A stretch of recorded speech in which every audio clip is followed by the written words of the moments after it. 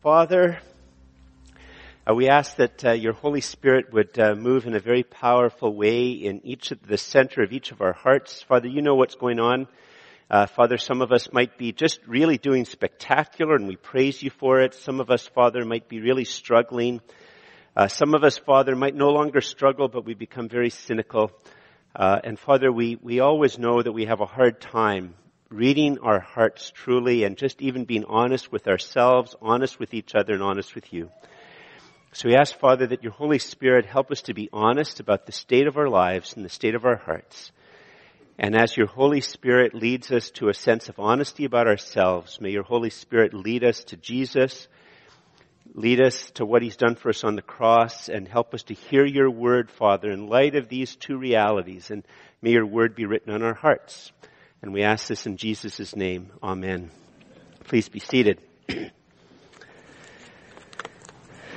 So we're going to be going through the book of Ruth. You can open that if you want. It's a hard book to find in the Bible because it's very, very short. But here's the thing about what we're going to sort of look at in Ruth and all is there's a big gap for a lot of us between what our hopes are and what our expectations are, what our desires are, and what reality is like. Like for a lot of us, I guess I should be looking at it from your point of view, our expectations, our hopes are like this.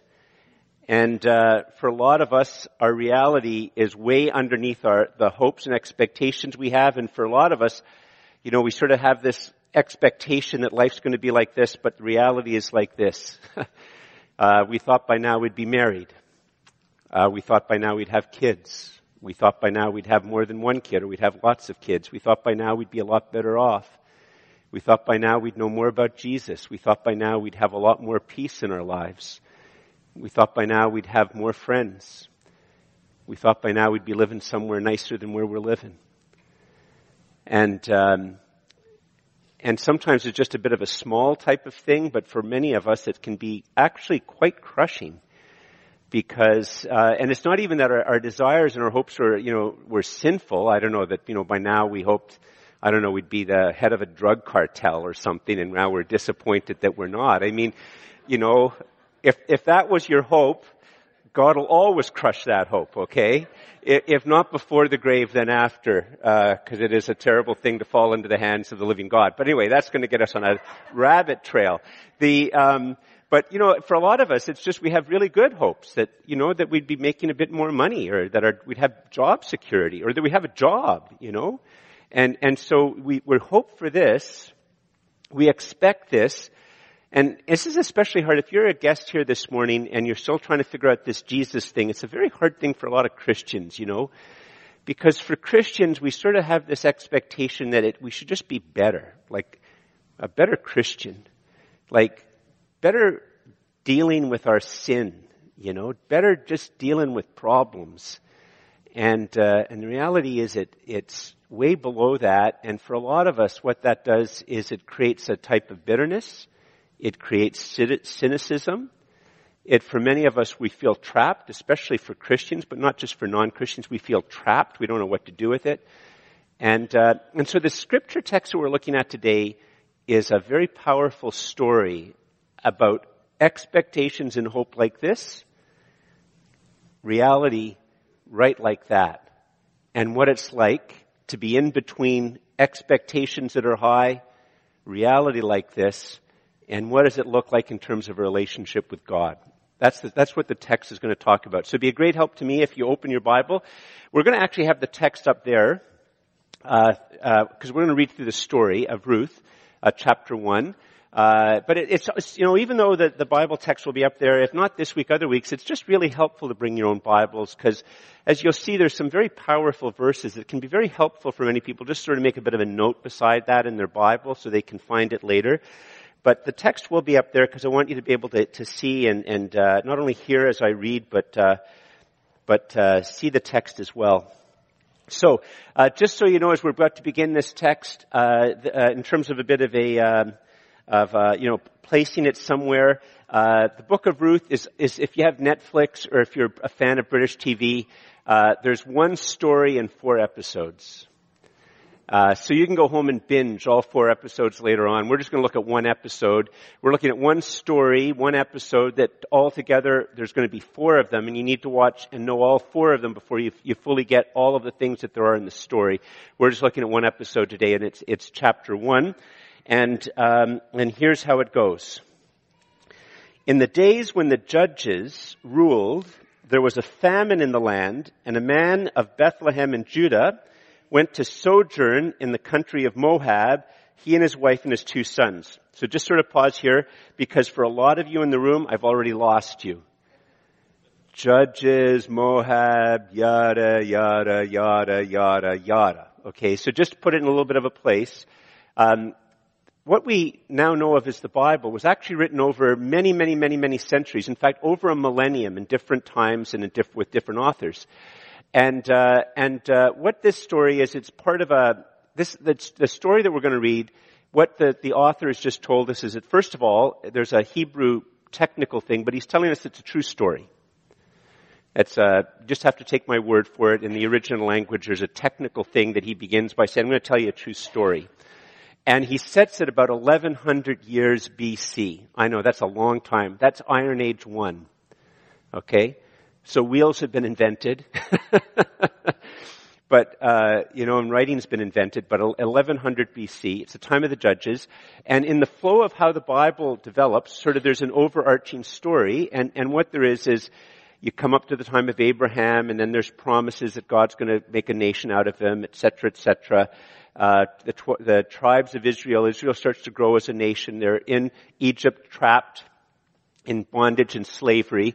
And there's a man by the name of Moses who leads the people of Israel out of slavery, but he doesn't actually lead them into the promised land. That's another story. But a man by the name of Joshua leads them into the promised land. And after Joshua dies is the time of the judges. And the time of the judges is from the time of Joshua's death until Israel gets its first king. And the time of the judges, what we would now call it, it's a failed state. Okay? Like when people talk about Libya today, it's a failed state. What characterizes Libya? Lots of warlords. And that's what characterizes Israel. Very shortly after Joshua dies, Israel in effect becomes a failed state. There's lots of chieftains, tribal warlords, armed to the teeth, and it's a very, very, very dark time in Israel's history. And if you read the book of Judges, what happens is periodically God tries to pierce the darkness by raising up a particular warlord to try to bring a bit of harmony and type of peace and prosperity. But generally, the time of the judges is a failed state. So that's what the author is telling you. I'm going to tell you a story that happens during a time when Israel is a failed state, ruled by many, many different chieftains all fighting each other. Okay? Oh, the other thing I'll mention you this. It's going to be really important to the story. So the Israelites have stories to understand how the different nations come about. And Moab is an historic enemy of Israel. And their understanding of how Moab came to be was that there was a man named Lot. I'm not making this up. This is actually in the Bible. It's in the book of Genesis. A man named Lot got drunk and had sex with his daughter. And as a result of having sex with his daughter after he was drunk, the child that was born became the founder of the people of Moab. And the people of Moab become a traditional enemy of Israel, even though Israel is a failed state. Another thing about Moab is the gods that they worship include the god Moloch, which is a god that demands infant sacrifice.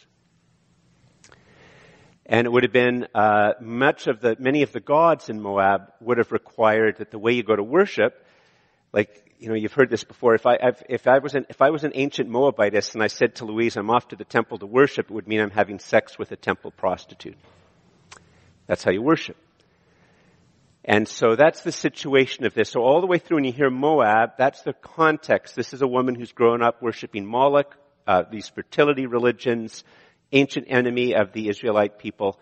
And so now you have a bit of a context. I'll go back and, so I'll go back and read it again. Maybe it won't be quite as yada yada now that you hear it, okay? So in the days, verse 1, in the days when the judges ruled, it's a failed state, there was a famine in the land, and a man of Bethlehem, And here, by the way, there's a great irony, because all Jewish people reading this would know what Bethlehem means. Bethlehem means house of bread. And in the house of bread, there's a famine.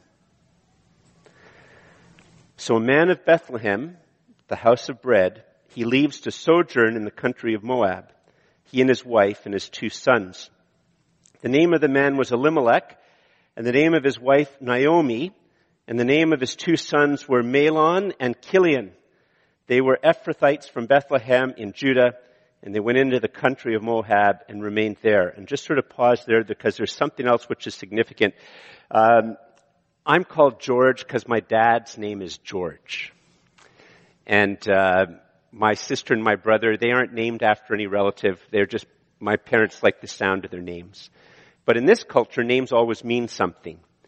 And it's a big statement.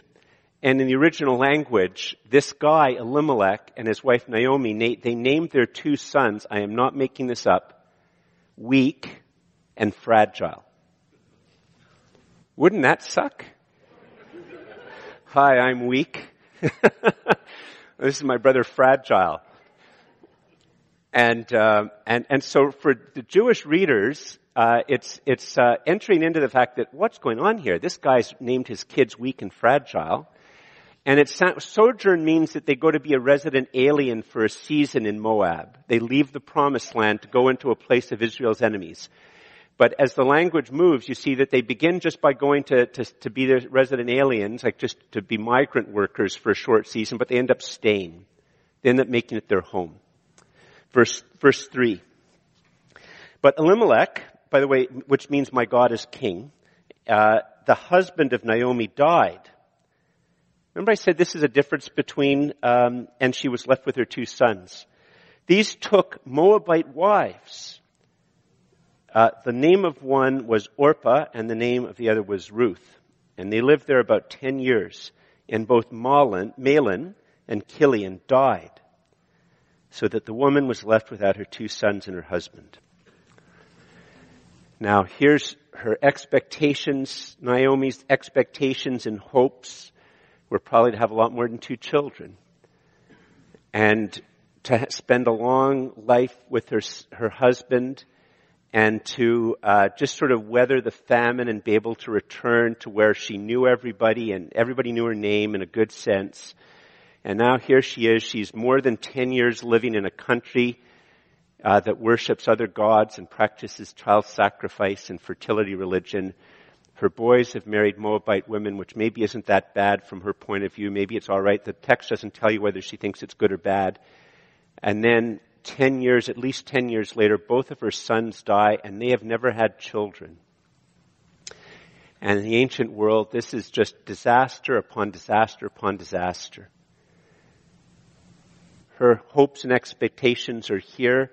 The reality, well, I'd have to get off the stage and get down on the ground because that's how low the reality is. She's been crushed by life, and she's now probably in her mid-50s, which is really old in the ancient world.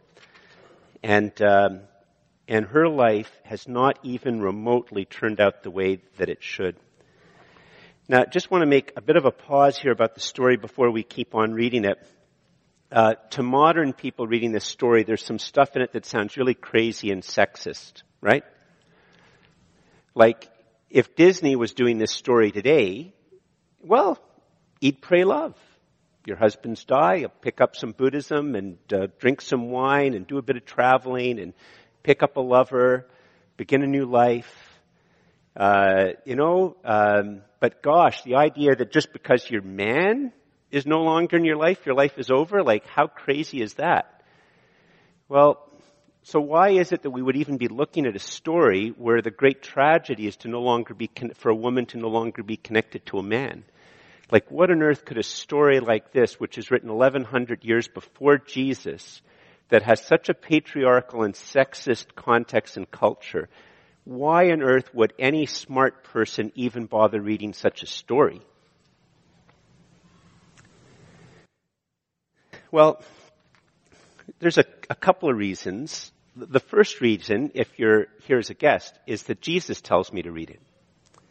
As crazy as it sounds, If you go back and you read the book of Luke and you see what Jesus says after he's died and after he's risen from the dead, Jesus says that everything in those 39 books that we now call the Old Testament, 39 books that were written before Jesus came, that all of them speak about him. And that all of them in some way prepare us to hear and understand the gospel.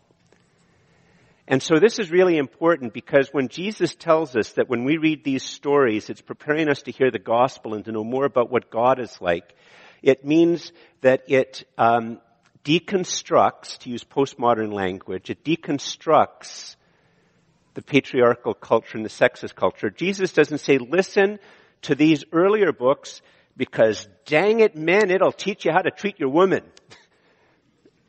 It'll put women in their place. No, that's not what he says. He says, you read all these books that were written before me. God is the ultimate author of it, and all of these books will help you to understand who I am and what I've just accomplished for you when I've died for you on the cross. And so when we read this story, we're not reading it to say, oh, isn't that terrible? About how and here's the other thing which is really, really, really important, just as important as that last one. You see, the Christian faith is all about this spectacular story that God tells us and how particular individuals like you and me enter into God's story. It's not about abstract principles. It's not about some abstract truth. But the fact of the matter is that if Jesus tarries, and my great-great-grandchildren, if I'm blessed to have great-great-grandchildren, and they look back on my life, they're going to say, if I was to try to tell them, assuming I'm still alive and I get to tell my great-great-grandchildren, I'm going to have to tell them all the time, well, it's not like that, like back then, in my story, it's not like now. I'd have to keep telling them that. Because I have a particular life. I speak English. I live in Ottawa. I have a particular job. There's particular ways. I have to tell them in Costco, when you go to Costco, you leave your cart on one side and you walk the other side. But you can go to Loblaws, you do it like that's what makes a life, isn't it? Human beings don't live abstract lives. We live embodied, embedded lives in a particular story. And so one of the wonderful things is the Bible is going to tell us all these things and they're particular stories. It's not just some abstract Ruth. It's not a fairy tale Ruth. It's not a Disney Ruth and not a Disney Naomi. It's a Naomi and a Ruth who lived in a failed nation state who go to live to a particular country that worship gods in a particular way, that have particular social customs. And you know what? If God's story is going to intersect with them in their particular real life, there is hope that He will connect with me in my real and particular life. And so reading the Old Testament helps us to start to understand that it's important, my particular life. And I'm going to learn to follow Jesus in postmodern, post-capitalist, prosperous, none, N-O-N-E, Ottawa. Now, okay, well, we've spent a bit of a time just trying to get into this, and now we see what's going to happen. So what's going to happen to Naomi? Her life has collapsed. In the ancient world, if you're not connected to a man and to a family system, you have nothing. You are poorer than poorer than poor. You are poorer than dirt. You have no protector. You have no social structure. The social security network in the ancient world was connected to family and kinship, and it was connected through men. And so what on earth is Naomi going to do? Well, that's what the rest of this episode is about, and the rest of all 4 episodes are about. But what immediately happens? Well, let's look. Verse 6. Then she arose with her daughters-in-law to return from the country of Moab, for she had heard in the fields of Moab that the Lord had visited His people and given them food. So she set out from the place where she was with her 2 daughters-in-law, and they went on the way to return to the land of Judah. But Naomi said to her 2 daughters-in-law, may the Lord deal... sorry, I skipped a bit. But Naomi said to her 2 daughters-in-law, go, return, each of you to her mother's house. May the Lord deal kindly with you as you have dealt with the dead and with me. The Lord grant that you may find rest, and each of you in the house of her husband. Then she kissed them, and they lifted up their voices and wept. Now this is quite a remarkable little thing, and it introduces a word that's not translated into English. It's actually one of the most important words in the entire Old Testament, those 39 books that were written before the time of Jesus. And I can't get in the original language, often with Hebrews, it sounds like they're going to spit, like they're trying to, get their phlegm going, but it's chesed. And it's this concept that God has this love that's unfailing, that's unstoppable, that's kind, that's loyal, that's connected to an unending covenant, an unending relationship that he makes with human beings. And it's Hesed love. And this is quite a remarkable statement. Naomi basically says, listen, my life is ruined. My life is over. I am really low. And you shouldn't be connected to me anymore. You're still young. You still got your looks. You should go back to your tribal places of origins. And in the original language, mother's house is a code word for marriage. Go back to where you can find somebody to marry. And where you can find a husband. And what she does is she pronounces, it's quite remarkable because in the ancient world, basically they saw there was this close connection between the gods, the people, and the land. And they were inseparable. Each land had its people that belonged to the land, and each people and land had their own gods. And she pronounces this blessing on them. She says, at cost to myself, I will be by myself. My life is ruined. I don't want to drag you down anymore. So I'd like you to go back, go to your place, find a husband, and may his Hesed love, that's what it means. It says, translated here as kindly. And even though the Lord isn't the Lord of Moab, she has this remarkable insight that somehow or another the Lord, Yahweh, is in fact also God in Moab. And may the God that is the true God, may his relationship be loyal, steadfast, unfailing love and kindness and goodness and favor to you. So it's actually quite a remarkable thing to pronounce this blessing and to take this cut to our own health and prosperity, and it's quite remarkable. But they react to it by weeping. They react to it by weeping. So how do they respond? They said in verse 10, and they said to her, that's Ruth and Orpah, they said, no, we will return with you to your people. But Naomi said, turn back, my daughters. Why will you go with me? What we see here is she's going to give a bit of a reality check. Okay, right now we're having a fun time around the campfire, me and the two of you, and we're all talking about old times and eating a little bit of hummus and some tabbouleh, and I don't know, maybe got some goat or something like that. And we're having a great old time around the campfire. This is reality check time, okay? Girls, in a sense she says, women, this is reality check time. Verse 11, turn back, my daughters. Why will you go with me? Have I yet sons in my womb that they may become your husbands?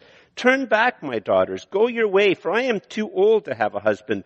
If I should say I have hope, even if I should have a husband this night and conceive that night and bear sons, would you therefore wait till they are grown?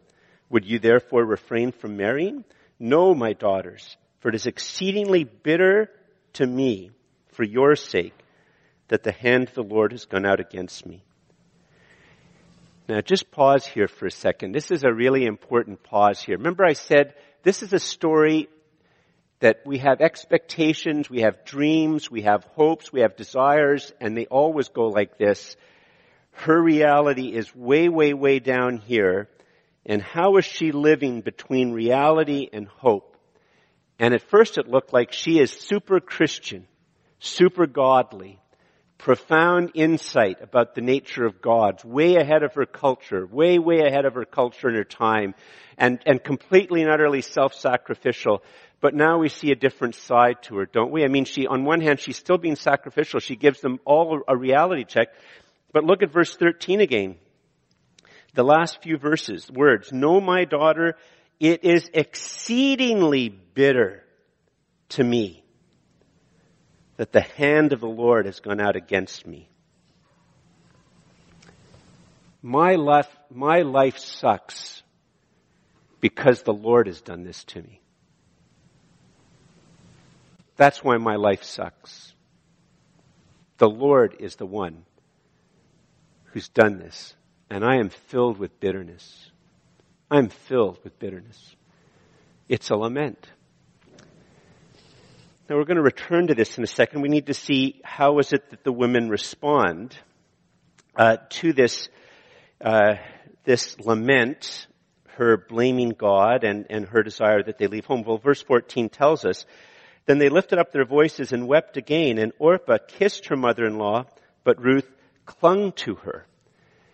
And she said in verse 15, Naomi says to Ruth, see, your sister-in-law has gone back to her people and to her gods. Return after your sister-in-law. And we'll pause in a moment here. We'll say in a moment what it is that how Ruth's going to respond to this. But we see that Orpah takes her advice and leaves, and Ruth clings to her. And this is also a bit of a technical word. It's a covenant word. If you go back and you read the early part of the book of Genesis, in Genesis chapter 2, when Adam and Eve, in a sense, get married by God, it says that a man shall cleave or cling or be connected to his wife, and that's the exact same word here. It's not a sexual word. It's not talking about them entering into a lesbian relationship. It's non-sexual. But it's not that she physically actually holds on to her. She might be, but it's more than that. She says, one moment, Orpah's leaving. I am actually going to commit myself to you in a way which is really, really deep. I am going to reject my mother's house. I'm going to reject my tribal backgrounds. I'm going to reject my dreams. I'm going to reject my hopes. And I want to cling to you. I mean, Ruth would have had dreams and hopes and expectations like that. Many of us who are here have struggled with the fact that they'd love to have children and can't have them or can only have one. And Ruth would have had all those desires. And now she's going to leave and go to a foreign people, to a foreign land. She's going to leave her God. She's going to leave her religion. She's going to leave her understanding of the world. And she says, I want to cling to an old, bitter woman with no hope. And that's why Naomi says in verse 15, see, your sister-in-law has gone back to her people and to her gods. Return after your sister-in-law. And in these verses 16 to 17 are some of the most beautiful words in the entire Bible. They really are. And we'll look at them again more in a moment, but just listen to these words. But Ruth said to Naomi, do not urge me to leave you or to return from following you. For where you go, I will go. And where you lodge, I will lodge. Your people shall be my people, and your God, my God. Where you die, I will die, and there will I be buried. May the Lord do so to me and more also, if anything but death parts me from you. And when Naomi saw that she was determined to go with her, she said no more. It's a very, very powerful thing. Look at those verses again. We're going to talk about it a little bit more in a moment, the full implication of it. But Ruth says, do not urge me, verse 16, to leave you or to turn from following you. For where you go, I will go, and where you lodge, I will lodge. And if you look at it later on in your own Bibles and you write it out, there's 5 sentences. And the 5 sentences, it actually has a particular form in the original language. And for grammar geeks, it goes A, B, C, then B with a little, apostrophe, and C with an apostrophe. And the very, very center of this powerful phrase is, your people shall be my people, your God, my God. And then she emphasizes this, that she's completely and utterly casting herself upon God by emphasizing that when you die, I'm not going to go back to Moab. When you die, I'm going to stay where you are. I'm going to stay with your people. I'm going to stay with your God. Even after you die, I have no exit plan. I have no plan B. Even after you die, I will stay there. And then in the original language, it's obvious that she, in a sense, invokes a covenant. She, in a sense, says, if I depart from this, well, God should do whatever he should, the Lord should do whatever he needs to do with me if I abandon this plan. I will never abandon or forsake or leave you. I will never do that. And I have no exit plan. It's almost unheard of in the year 1100 BC. This is a conversion. It's unheard of in 1100 BC. Unheard of. Well, does this comfort Naomi? Does it sort of bring her some relief between her hopes and expectations and the reality? Is it some hope for her to live in that in-between area between these two things? Does it comfort her from her accusations and her bitterness and her complaints against God? No, actually, Naomi accepts what Ruth says, but the bitterness and the hardness of living in the desert continues. Look at what happens in verse 19. So the two of them went on until they come to Bethlehem. And when they came to Bethlehem, the whole town was stirred because of them. It's the talk of the town. And the women said, is this Naomi? And the reason, in the original language, the reason they have to say it is this. The 10 plus years she's been gone have not been kind to her. She looks old and worn down and beat up. So much so that when they say, is this Naomi? They're actually saying, looks a bit like Naomi, but like Naomi when she left, she sort of walked strong and was healthy and young and full of hopes and dreams. And now she's hunched and bent over and wrinkly and crabby and bitter looking, and I'm not even sure if it's the same person. In verse 20, Naomi says to them, do not call me Naomi, which means pleasant. Call me Mara, which means bitter. For why? Listen to what she says. 4 different things. Why should you call me bitter? The Almighty has dealt very bitterly with me. God has dealt. He's Almighty. Who knows what he could have done with my dreams and my hopes and my longings, but he has dealt very bitterly with me. Verse 21, I went away full, and the Lord, Yahweh, he brought me back empty. Why call me pleasant when the Lord has testified against me? In other words, he's the judge, he's the witness against me, he's the prosecution. I have no defense attorney, and he's found me guilty for some particular reason. And what on earth can I do against him? And the Almighty has brought calamity upon me. They're not going to turn this into a praise song. What can I say? It is filled, it's a lament and filled with bitterness.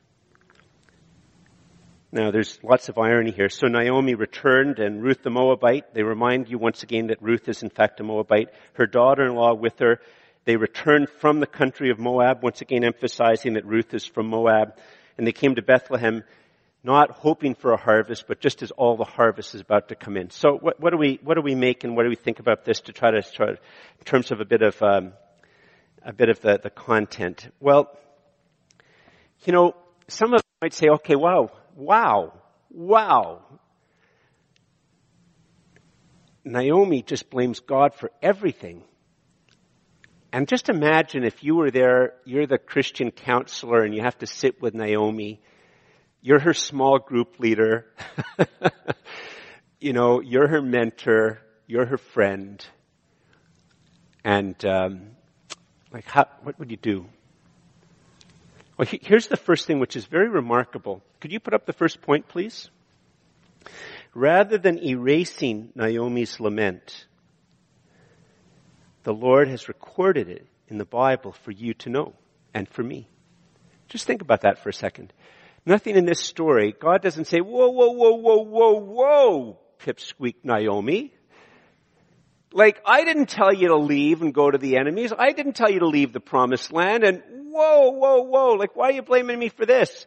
And there's no sort of very wise, smart Christian counselor that comes up and immediately starts to say, well, you know, you should think about this and you should think about this. And if you reframe this and have some healing of memories here and maybe there's some intergenerational healing you need. No. And it isn't as if God says, whoa, boy, I better make sure nobody ever finds out about these complaints. For those of us with a high view of the Bible, and I have a high view of the Bible because Jesus has a high view of the Bible. That's why I have a high view of the Bible. Even though in contemporary Canadian culture it makes me sound like I'm a knuckle-dragging fundamentalist with an IQ of a turnip, I believe the Bible is God's word written because that's what Jesus tells me to believe, and he's the one who conquered sin and death and rose triumphant. And so I believe him. But if you have a high view of the Bible, we believe that ultimately God is the author of this passage of scriptures. That means God, on purpose, had it recorded. Isn't that astounding for a second? Like, just think about that. God chose to have this written so that we would hear it. It wasn't because he screwed up and said, oh, gosh, I meant to have that edited out. How'd that get in there? No, he intended it to be in there for you and me to hear this. And one of the things which is so wonderful, and this, by the way, I'm a classic guy. You tell me your problem, and instantly I go into problem-solving mode. All those marriage books and guy things, guilty as charged. I have a hard time just sort of being. My wife will tell you, I have a hard time remembering, okay, if Louise complains against me and criticizes me or says something about me, she's doing this so she can connect closer with me. I have to keep telling myself that. I don't usually feel it right away because I'm a guy, okay? So for you guys, if you don't know that, if your wife says something, it's because she actually wants to connect with you, not push you away. So I go into problem-solving thing, but here's the thing which is about this. This story, in a sense, shows us the right way to respond to the lament. It's what Orpah and Ruth did. All you can do is cry. All you can do is weep. All you can do is stay connected to the person. And what this text is saying is, listen, George, I know you have hopes like this. I know you have expectations like this. I know you have desires like this. I know you get some of them from the Bible. Some of them are good things. Some of them you get from Disney and superhero movies. And I know what your reality is way down there. And I know it can be. I know God says, I know it's really hard to be in between here. And what the text is telling us is, George, I know the lament of your heart and the complaints you have. And be honest with me. I already know. Be honest with me and talk to me. Be honest with me. And in terms of us dealing with each other, the fact of the matter is God hasn't told you why somebody who wanted to have a job or have a really good job and why they got laid off, or somebody who wanted to have a relationship and here they've reached a certain age and that never happened, or whatever it is. God hasn't made you God. Big news. He hasn't made me God. I don't know. And a lot of times all you can do, this text is saying it's all right to lament and complain to God. And for us, we don't have to explain, and we don't have to be frightened. But maybe that's why we had the Romans text read. Weep with those who weep. Rejoice with those who rejoice. It's in the Bible. And that's all. Sometimes that's all we can do. Just have to be, sometimes living our life, we're in a desert, and we're in a desert for a long time. And the text isn't saying that she's right about what she says, and it's not saying that, all of her interpretation's correct, but it is really modeling in a very, very powerful way that you just be honest. And, but some of us might be saying, George, I'm a little bit puzzled by that. That was really interesting, and some of you might say, George, I have to confess it's a bit of a surprise to me because, usually I think of Christians, I think they have to be just accepting or don't really want to talk about when things go terribly bad in their life, and Christians just think they're successful and they think their poop smells better than other people's poop and all of that type of stuff, and it doesn't if you're a guest. It's just as bad as everybody else's in terms of smell. And And so it's a bit of a surprise to me here to discover that this Bible text is saying that it's all right to have to voice your complaints to God. But I'm a little bit puzzled. Like, is Naomi a good person or a bad person? You know, one of the things which is really interesting is that as our age has become relativistic, you know, what's right for you is right for you, but can be wrong for me, and what's right for me can be right for me, but wrong for you, and it's just everything. One of the interesting things is that as our cultures become more relativistic, we've become more judgmental. We divide the world into good people and bad people. Could you put up the next point? Here's the thing about the text. Everyone is ambiguous when you get to know them. We're a room full of ambiguous people. Whoa. What does ambiguous here mean? I don't mean ambiguous because you can't, you know, I guess one form of ambiguous is when you really, really, really need glasses and you can't tell if it's a guy or a girl in front of you or your wife or a tree. And so visually you're pretty ambiguous. I mean ambiguous in terms of the meaning and interpretation of our lives. That in fact the matter is that there's, you know, that's one of the things which is so crazy about trying, the whole modern move to try to base your identity on your feelings is always doomed to failure. Because the fact of the matter is that no human being is one feeling. One unchanging feeling. Some days I want to be like Francis of Assisi. Some days I want to be like Colin Kaepernick. Some days I want to be like Tom Brady. More like Tom Brady. I don't know. And then some other days I want to be like Einstein. And then other days I just want to be a faithful pastor. And then other days I just want to be this. And other days I want to be that. And the fact of the matter is that we're ambiguous. And what's one of the common things that people go on in terms of, like, maybe it's in marriages, in relationships. How many times has my wife said to me, "What are you thinking?" The answer in terms of how many is too many times to count. And it's not because there's anything wrong with her, but she just goes like, "George, what were you thinking? Like, what meaning, what identity, what purpose were you following there? I thought you were like this, so you do this. What were you thinking?" And everybody's like that. You know, the staff spend enough time with me, they start to go, "Well, like, is George like this? Well, why did he do that?" Like, you know, and me with this, you know, we have these multiple meanings, multiple interpretations, and yet we are addicted to wanting to label people as good people or bad people. And that's separate from the fact that you're really bad because you vote for Trump, or you're really bad because you still like Trudeau, or you're really bad because, you know, you're in favor of climate change, you're against climate change, or that you have a hipster beard, or you don't have a hipster beard, or like whatever the heck it is. I mean, you know, because your shoes are the wrong color. Like as our age becomes more relativistic, we become far more judgmental. You hardly do anything and you can start up a Twitter storm of 100,000. I've asked my friends who are into it, like, why does anybody care? I told one person, because I'm not on Twitter, maybe one of my sermons would go viral and there'd be 100,000 people mad at me on Twitter. I wouldn't even know. And if I did know, I wouldn't care. Maybe I would care. I don't know. I don't want to put myself up as being virtuous because I'm a good person. You're all bad. No, that's not the point. The point is that one of the things which is so powerful about this text is this text says, yes. Is Naomi good or bad? Yes. Why? Because she's ambiguous. Why? Because on one hand, she has this spectacular insight to the nature of God, better than Socrates, better than Plato, better than Aristotle, better than all these other philosophers who are going to come hundreds of years later. She has this profound insight about the Lord. And then in the very next breath, she's telling him he's a no good bleepity bleepity bleep. She's ambiguous.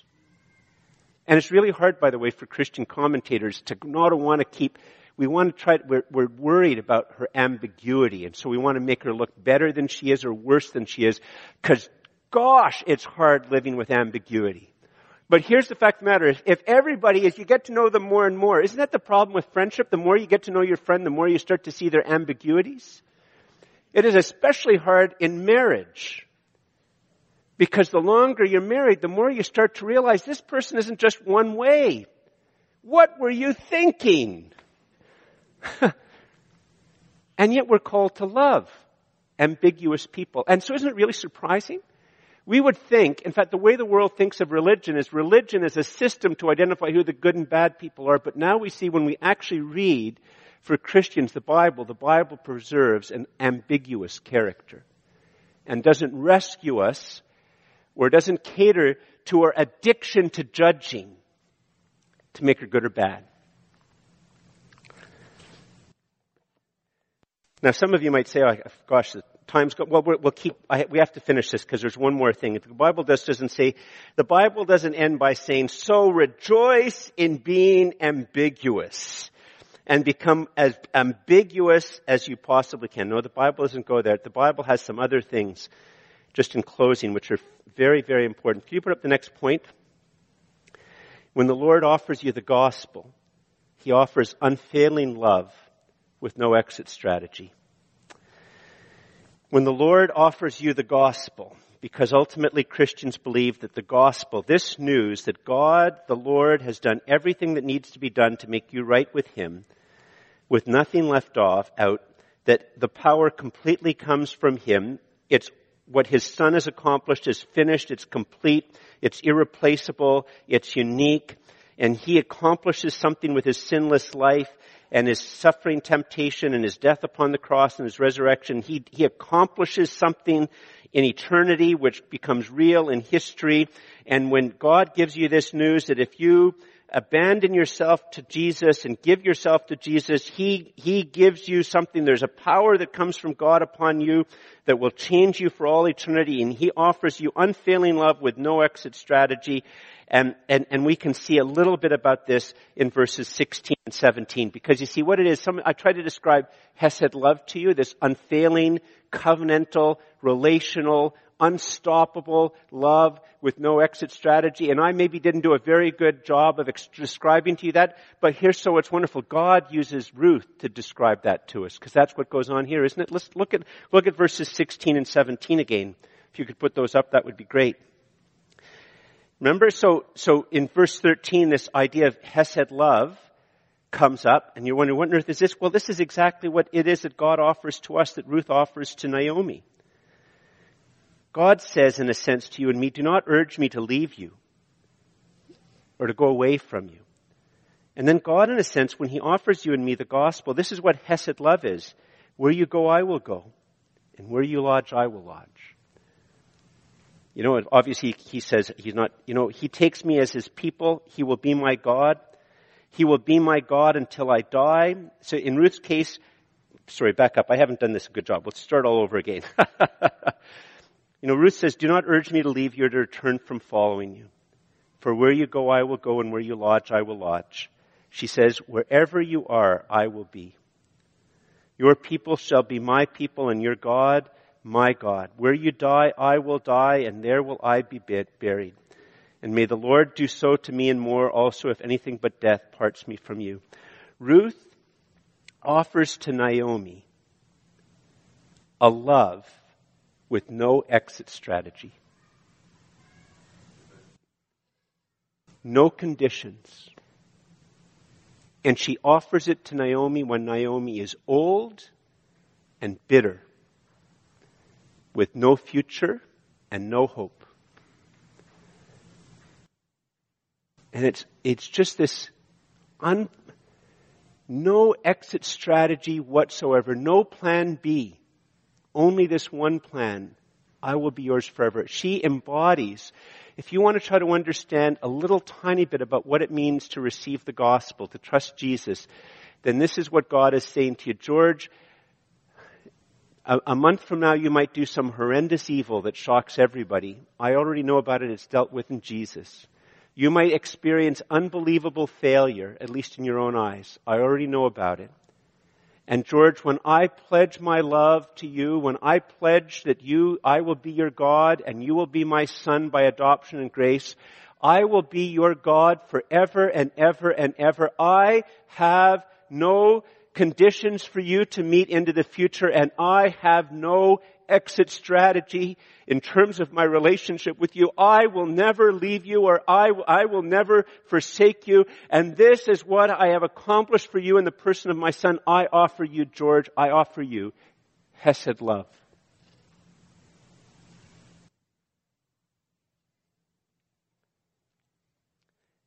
And we also see here a very small way, but a very powerful way, the very nature of what it is that God does for us.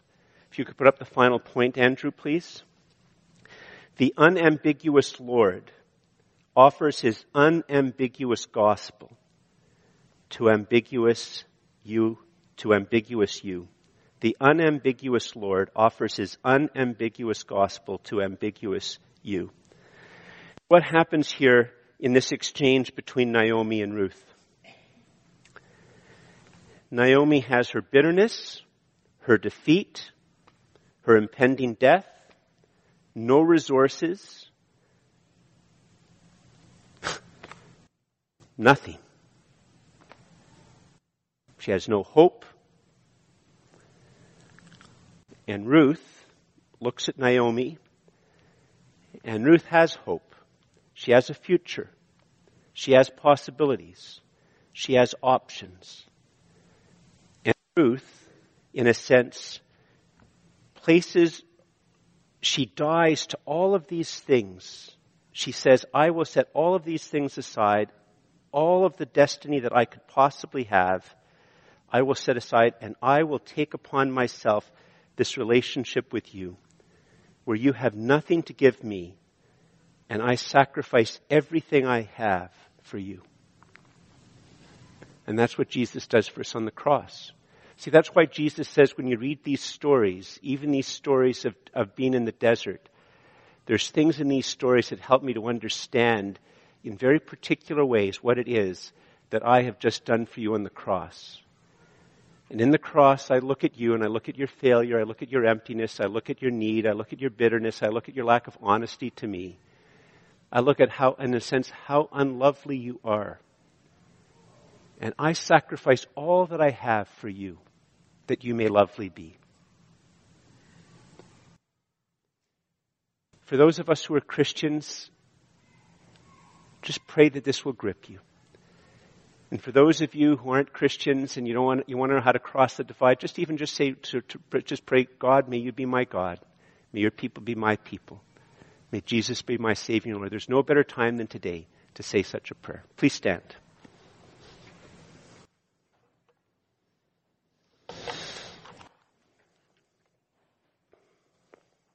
Let's bow our heads in prayer. Father, we spent longer in your word than I had planned to. Father, I just ask that the words that I said, that people not remember them, but that they be drawn to Jesus, they be drawn to your word, that your word would be written in our heart. Father, you know those of us right now who are struggling with a deep desert where the difference between our hopes and the reality is very, very great. And Father, we thank you so much that you love us in the desert. We love you so much we thank you so much you desire us just to be honest with you, Father, and to be able to lament before you. And we thank you, Father, that you're not peevish, that you're not easily angered, that you don't give up on us. We thank you that in Jesus you give us offer us an unfailing, unconditional love, unfailing love with no exit strategy. So, Father, we ask that for each of us, that you would make us disciples of Jesus who are gripped by the gospel, that we stand on it, that it shapes us, that it guides us, that it propels us, that it draws us, so that we might learn to be free and whole as we live for your glory, both here in Ottawa and to the ends of the earth. And we ask this in the name of Jesus. And all God's people said, Amen.